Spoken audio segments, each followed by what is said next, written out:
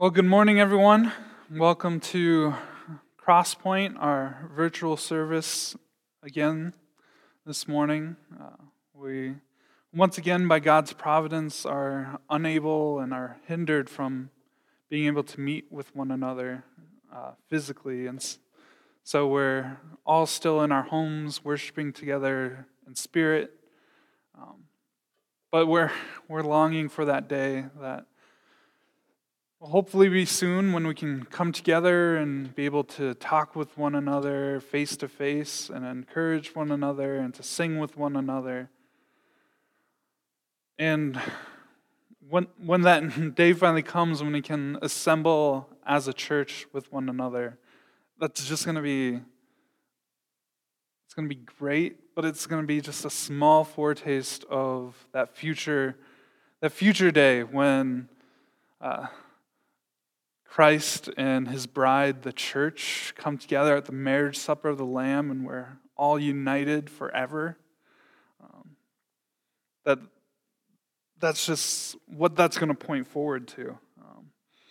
And this pandemic that we're experiencing right now in our city, our state, our country, and the whole world right now, with all its sickness and death and the suffering that's going on right now and the suffering that's going to continue on, and just kind of the ramifications of all of this. It reminds us that this earth is not our home. And we're awaiting something better. As the author of Hebrews would say, we're awaiting the better city. We're looking forward to the city of heaven, the city not made by man, but made by God. And right now, this pandemic it's just one of the many trials that we have in our short lives. It may seem long at times, but in light of eternity, it's just like a drop in the bucket. But what it's doing is it's preparing us for that something better, for eternity. Paul writes in 2 Corinthians 4:17 that this light momentary affliction is preparing for us an eternal weight of glory as we kind of fix our eyes on eternity, on the unseen, on God's promises of what he's going to do. And a couple chapters later, he also writes that Christians are always rejoicing even when we're sorrowful. And so today we're going to be in 1 Peter again. We'll look at the next section of what we looked at about a month ago. So we'll be in 1 Peter chapter 1, verses 3 through 9. What Peter does here is kind of he lays out for us and reminds us that what God has done, what he's doing, what he will do, how he's made believers alive in Christ. He's made us alive in Christ, and that should lead us to praise him. And it should also lead us to rejoice in him always, even when we're grieving and our suffering. So if you remember back about a month ago when we looked at these first two verses here, I said those two verses kind of set the stage for the rest of the letter. And what those first two verses do is kind of lays out what God does in salvation. That Christians are by grace, one, chosen by the Father, two, we're set apart from the world by the sanctification of the Spirit, and three, we're members of the new covenant that Christ initiates. We're in the new covenant of Christ. And then the rest of the letter expands on that idea, explaining how this is our new identity and what this new identity means for our lives. That we should live out our new identity in Christ with hope and joy, standing firm in faith and holiness, even amidst suffering, as we point others in love to Christ in both our good deeds and our words. Peter writes a lot about doing good deeds so that one day others can give glory to God. So open up your Bibles to 1 Peter chapter 1, and we'll read verses 3 through 12 and then pray. So 1 Peter chapter 1, verses 3 through 12. Blessed be the God and Father of our Lord Jesus Christ. According to his great mercy, he has caused us to be born again to a living hope through the resurrection of Jesus Christ from the dead, to an inheritance that is imperishable, undefiled, and unfading, kept in heaven for you, who by God's power are being guarded through faith for salvation, ready to be revealed in the last time.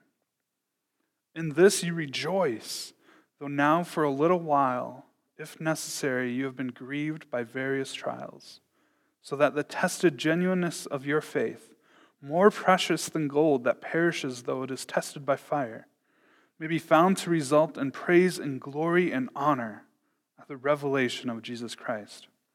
Though you have not seen him, you love him. Though you do not now see him, you believe in him, and rejoice with joy that is inexpressible and filled with glory, obtaining the outcome of your faith, the salvation of your souls. Concerning this salvation, the prophets who prophesied about the grace that was to be yours searched and inquired carefully, inquiring what person or time the Spirit of Christ in them was indicating when he predicted the sufferings of Christ and the subsequent glories. It was revealed to them that they were serving not themselves, but you, the things that have now been announced to you through those who preach the good news to you by the Holy Spirit sent from heaven, things into which angels long to look.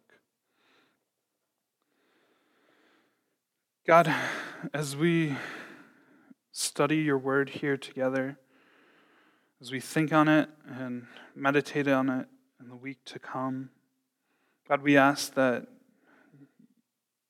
you would work it into our hearts and our minds through your Spirit, that our eyes and minds would be even more enlivened to the gospel, to see the glories of Christ and what you've done for us, and that would get us into joy no matter what circumstances we're facing, no matter what's happening around us, that we should always stand fast and hold in you because you're keeping us. And God, let that just bring us joy and true joy. And God, help us to just tear away anything that would rob us of our joy in you. God, as we read this and look through it together, I ask that you just continue to shape us and form us into the image of Christ from one degree of glory to another. So, William Gurnall wrote in the late 1600s, he wrote this, that the reason why many poor souls have so little heat of joy in their hearts is that they have so little light of gospel knowledge in their mind. The further a soul stands from the light of truth, the further he is from the heat of comfort. And so these verses we just are meant to remind us of the truth and reality of the gospel, and that would renew our hearts so that we just overflow with praise and joy in God. However, this joy that we're supposed to rejoice with, it happens simultaneously even when we're grieving and suffering through the various trials or multicolored, multifaceted trials of our Christian life. And so, taking that into account, one of the questions then that we have, that we're faced with, that is, what is joy? if it's something that we can have even when we're suffering, even when we're grieving, what does it mean to have joy, to be joyful? And we can think of verses like Philippians 4:4 or in 1 Thessalonians 5, where God commands us to always rejoice. Rejoice always. And joy is also part of the fruit of the Spirit. And so when we think about that question of what is joy, it's a key not only to this passage, but it's a key to our entire Christian walk. And so one of the things we can say it's certainly not just kind of glibness, putting a smile on your face, denying things that are going wrong, just kind of turning away from the horrors of our world of sin, because this joy it also grieves. Our Christian joy allows for grieving and lamenting and being sorrowful. And so this Christian joy, it allows for that deep sorrow and lament. So what is it? We can look at like various passages throughout the Bible that kind of illustrate it over and over and over again. But to put it kind of succinctly is it's deep pleasure of the heart in what God has done and what God is doing and what God will do. And not just what God is doing, but in God himself and our Lord. And our joy, it's never ending. It's inexhaustible. It's inexpressible. That even when all else gives way, even when everything in our lives are destroyed like Job, it still clings to God. In our deepest despair, it takes hope in that I am in the hand and care of God, who quiets my fears, quiets my anxieties, comforts me, and sings over me. Psalm 34 says that he cares and loves the brokenhearted and afflicted, that he's near to them and saves the crushed in spirit. Or in Psalm 73, Asaph, the author of the psalm, writes this. He writes, "When my soul was embittered, when I was pricked in heart, I was brutish and ignorant. I was like a beast toward you." He's talking to God here. He says, "Nevertheless, I'm continually with you. You hold my right hand. You guide me with your counsel, and afterward you will receive me to glory. Whom have I in heaven but you? And there is nothing on earth that I desire besides you. My flesh and my heart may fail, but God is the strength of my heart and my portion forever." And then that last verse, "But for me, it is good to be near God. I have made the Lord God my refuge, that I may tell of all your works." So, what is Christian joy? What is the joy that the believer has? It's a deep pleasure and thankfulness for God himself, knowing that God is the greatest gift we could ever have, and that he is our inheritance, that we're looking forward to the day when and he is our God, and he is living among us. He is with us. He is our light. He is everything. And so right now, the believer is sealed with the Holy Spirit, who is a guarantee of that future of eternity with God, of the greatest gift that anyone could ever have. And so this joy, it overflows into praise and worship without end forevermore. We could talk or sing or write for thousands and thousands of years, and yet we'd never run out of words. We'd never even scratch the surface of this deep joy of the Christian, of what God is and what He's done for us. In fact, it wouldn't even do it justice, as it says here in First Peter, that our joy is inexpressible.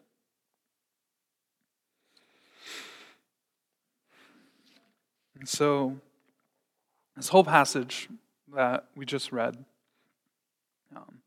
it's kind of, we can break it down into three parts. 3 through 5 are all about praise God for salvation.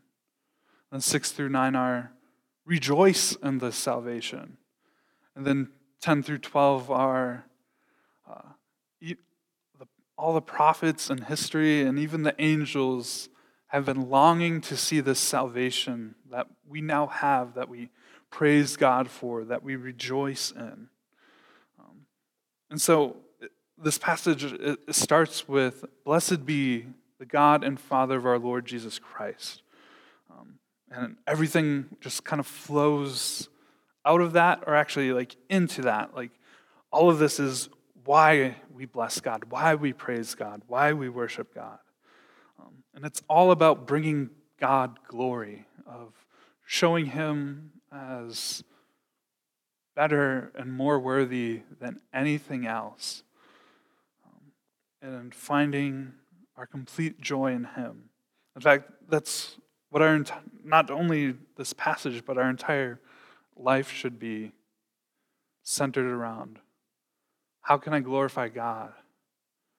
And placing or finding or taking joy in Him.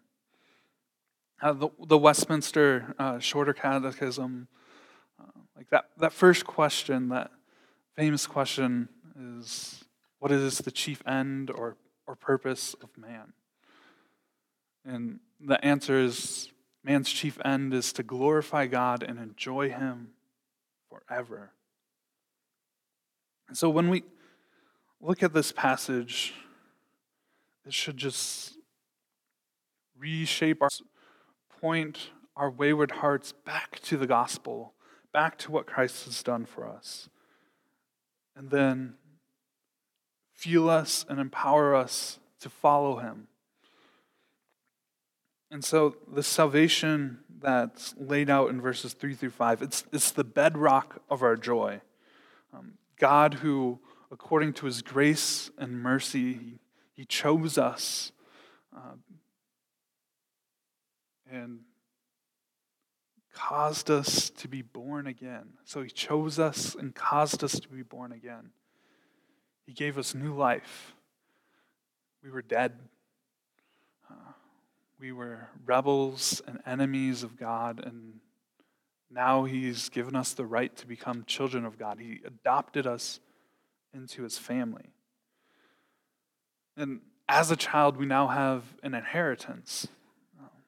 And this inheritance can never, ever, ever be taken away, because it's being kept by God. And it's imperishable, undefiled, unfading, kept in heaven.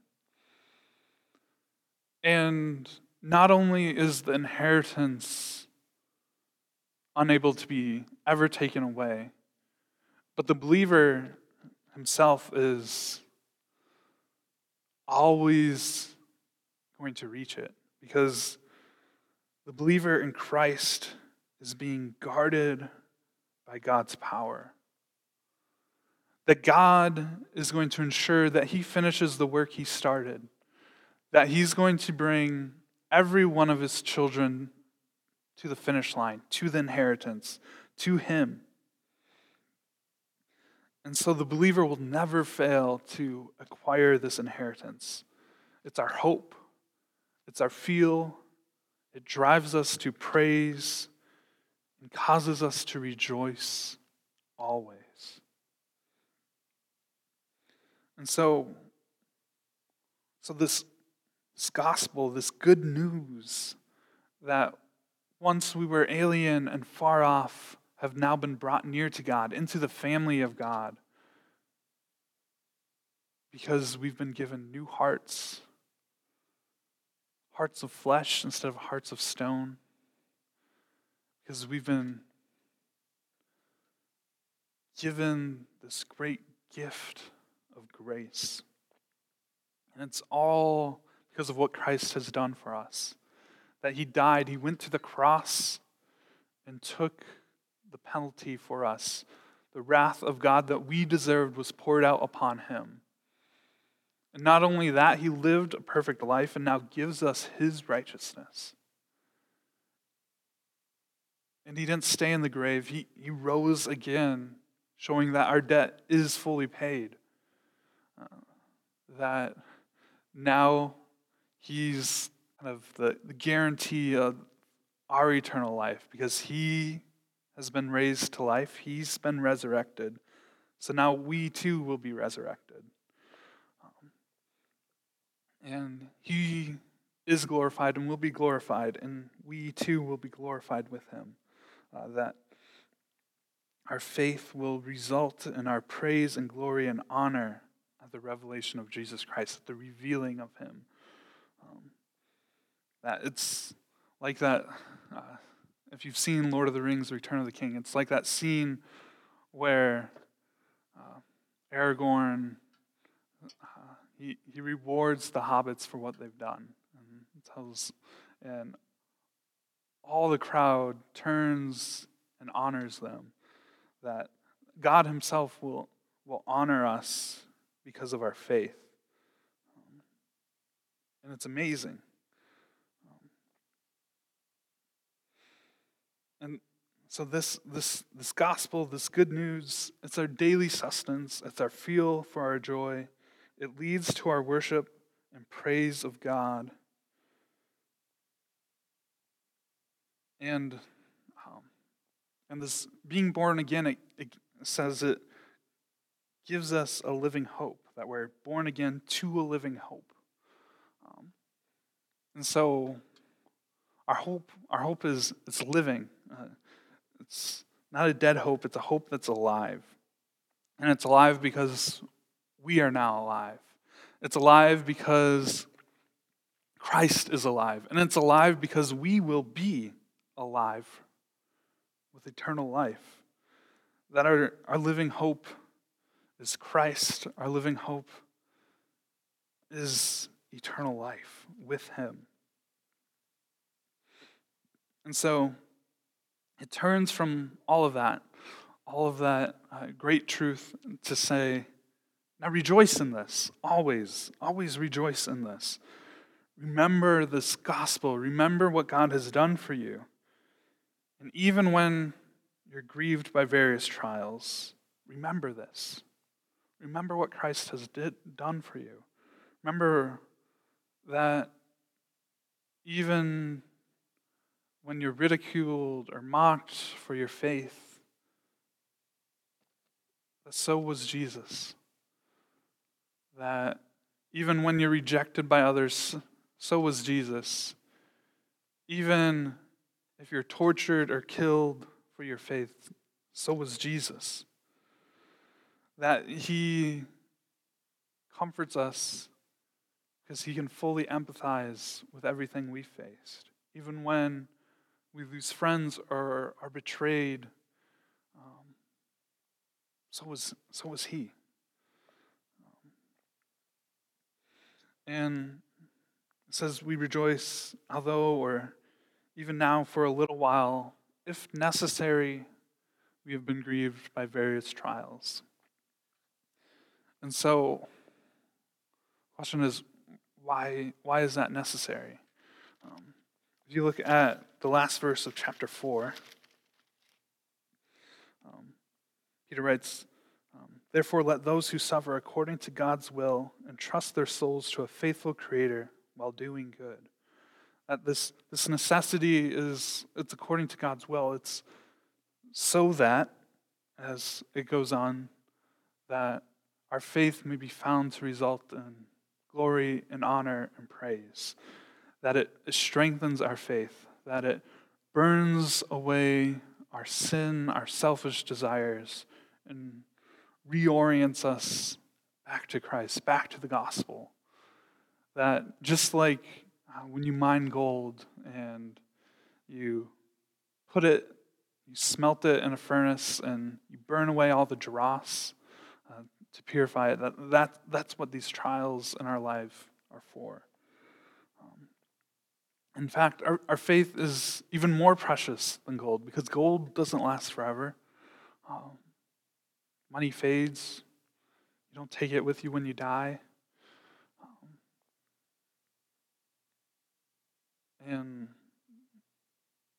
But our faith, it's a guarantee. It's pointed to. It's founded in the promises of God that we have an inheritance that's imperishable. Jesus said that not to store up our treasures here on earth, but in heaven where no moth or thief can steal or destroy. And so, in this we rejoice. In the gospel, even when we suffer. And we take courage in the fact that even though right now we don't see Christ, that he isn't with us, that he's in heaven, that we still love him and we believe in him.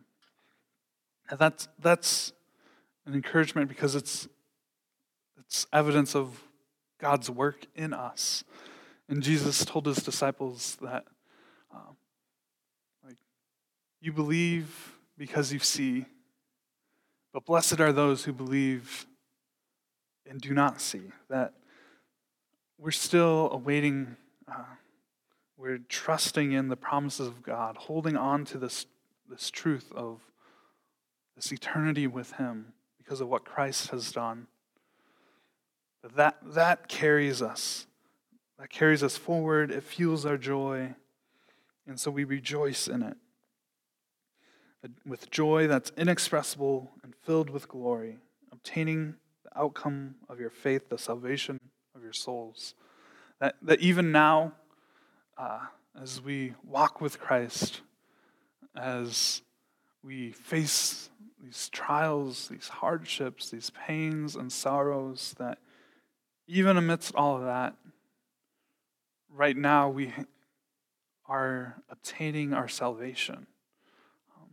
That God is at work in us, sanctifying us, making us new, making us holy, making us like him.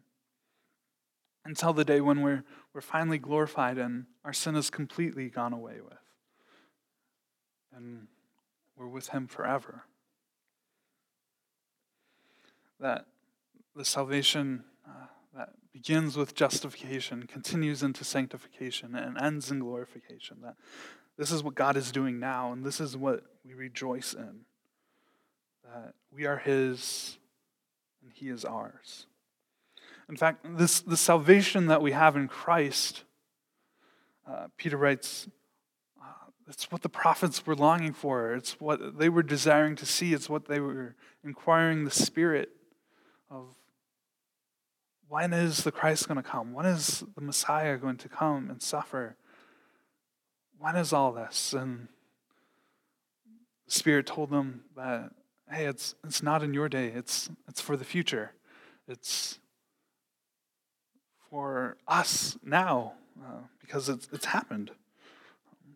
In fact, this gospel, this good news that someone preached to you at some point and Spirit brought to life in your heart. This is what even angels, cosmic beings, heavenly beings were longing to see. That what the prophets and angels were longing for, we have now. And so we rejoice in it. And so when we kind of think about this as in God's mercy, he gives us new birth, which gives us a living hope that we're kept by God. And so we bless God, we praise Him, and we rejoice even in our trials, because our trials are preparing us to be with Him, preparing us by killing our sin, preparing us by strengthening our faith, by reorienting our hearts to hope in the gospel. Not hope in man, not hope in anything but God. Because you can't trust anything except God. Man changes, man lies, but God is unchanging. Nations come into power and decline and go away. But God's kingdom is eternal. Eternal past, eternal present, always. And so, when you think about this, it's all about God gave you new life. So praise Him and rejoice. And we never grow beyond that gospel, that good news. So preach it to yourself every day. Encourage each other every day with it. And share it with others that don't know it. You have new life, so praise God and rejoice. And so, in a couple weeks, it'll be my turn to preach again, and we'll look at the therefore that Peter writes of all of this. So today, though, the therefore is, where, ask yourself, where is your hope? Do you have this feeling of inexpressible joy in the gospel? Maybe it ebbs and flows in your life. Maybe right now you feel distant and cold. And so, beg for it. Beg God to enliven your heart once again, to hold you fast, and then kill anything, any sin, or thing that drags you down, that hinders your walk with Christ, that robs you of the joy in Him. And remember that even in the pains and sorrows of this sinful and broken creation, that even in this fallen world, we can have joy, even when we grieve and sorrow. Even when we weep with those who weep, we have an eternal hope. We have a reason to rejoice. And it's because of what Christ has done. And so, when you think of this, remember the gospel. When you wake up in the morning, remember the gospel. When you eat lunch, remember the gospel. When you go to bed, remember the gospel. Remember the good news. Remember that you've been given new life. And let that overflow into praise and joy. So let's pray. This is another prayer from the Valley of Vision. O Christ, all the ways of mercy tend to an end in my delight. Thou did weep and sorrow and suffer that I may rejoice. For my joy you have sent the Comforter, multiplied your promises, shown me my future happiness, and given me a living fountain. You are preparing joy for me and me for joy. We pray for joy and wait for it and long for it. Give us more joy than we can hold, desire, or think of. Measure out to us times and degrees of joy at our work, our business, and our duties. Even if we weep at night, give us joy in the morning. And give us joy in our sorrow. Let us rest in the thought of your love and that you've pardoned our sin. You've given us a title inheritance to heaven. That you've promised we'll be without sin, that In the future, we will be untarnished and unspotted. God, we are unworthy recipients of your grace. We often sin and disesteem your blood and slight your love. But in repentance, we draw water from the wells of this everlasting joy and forgiveness. So God, let our hearts leap towards the eternal Sabbath of this final rest, where the work of redemption, sanctification, preservation, glorification is finished and perfected forever, where you will rejoice over us with joy. God, there's no joy like the joy of heaven. For in that state, there's no more divisions, there's no more quarrels or contentions or evil designs or weariness or hunger or cold, sadness, sin or suffering.